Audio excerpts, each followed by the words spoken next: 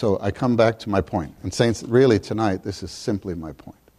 With all the things that we mentioned and the numbers and this and that and these 6 words. It's just this.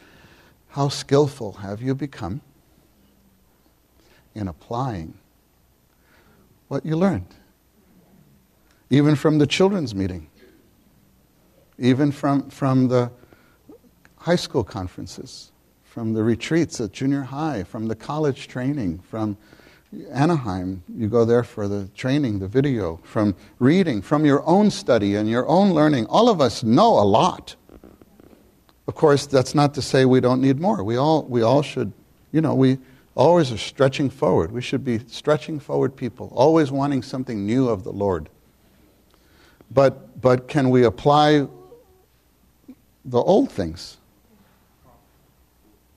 If we stop today, actually we'd have quite enough. And I mean of receiving. And just the rest of our lives apply what we already received.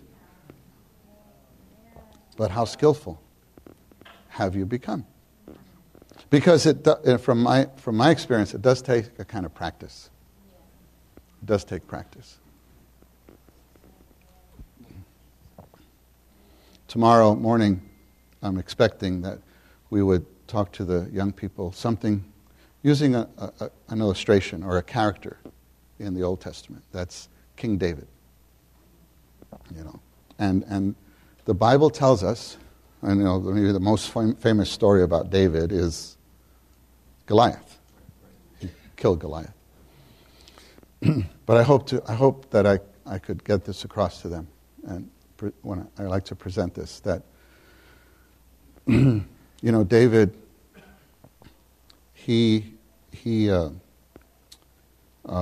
when he went to give the food supply to his brothers, and he came onto the scene, his brothers saying, "What are you doing here?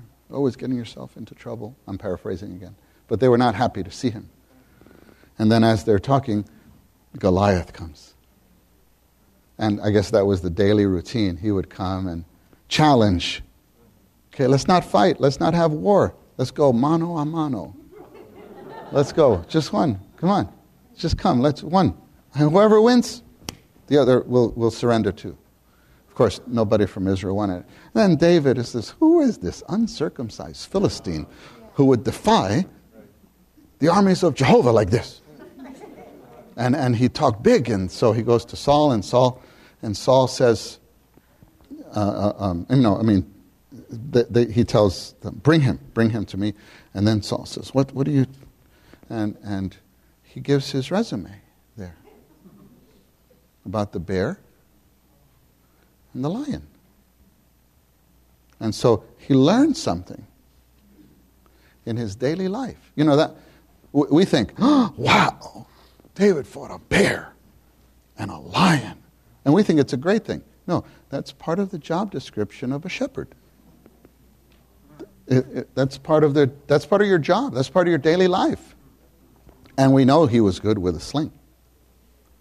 But do you think when he killed Goliath, that was the first time he used a sling? Surely not. Surely not. Then Saul gives him his armor. And you can imagine this 15 or 16-year-old kid there in the armor of a grown man. And I'm paraphrasing again. He says, I don't think I can use this armor because I have not tried it.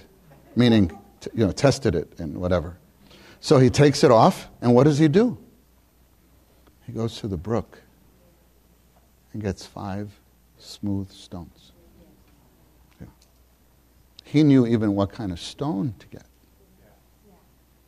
If you send me to the brook, I just pick up 5 rocks. They won't be the right ones.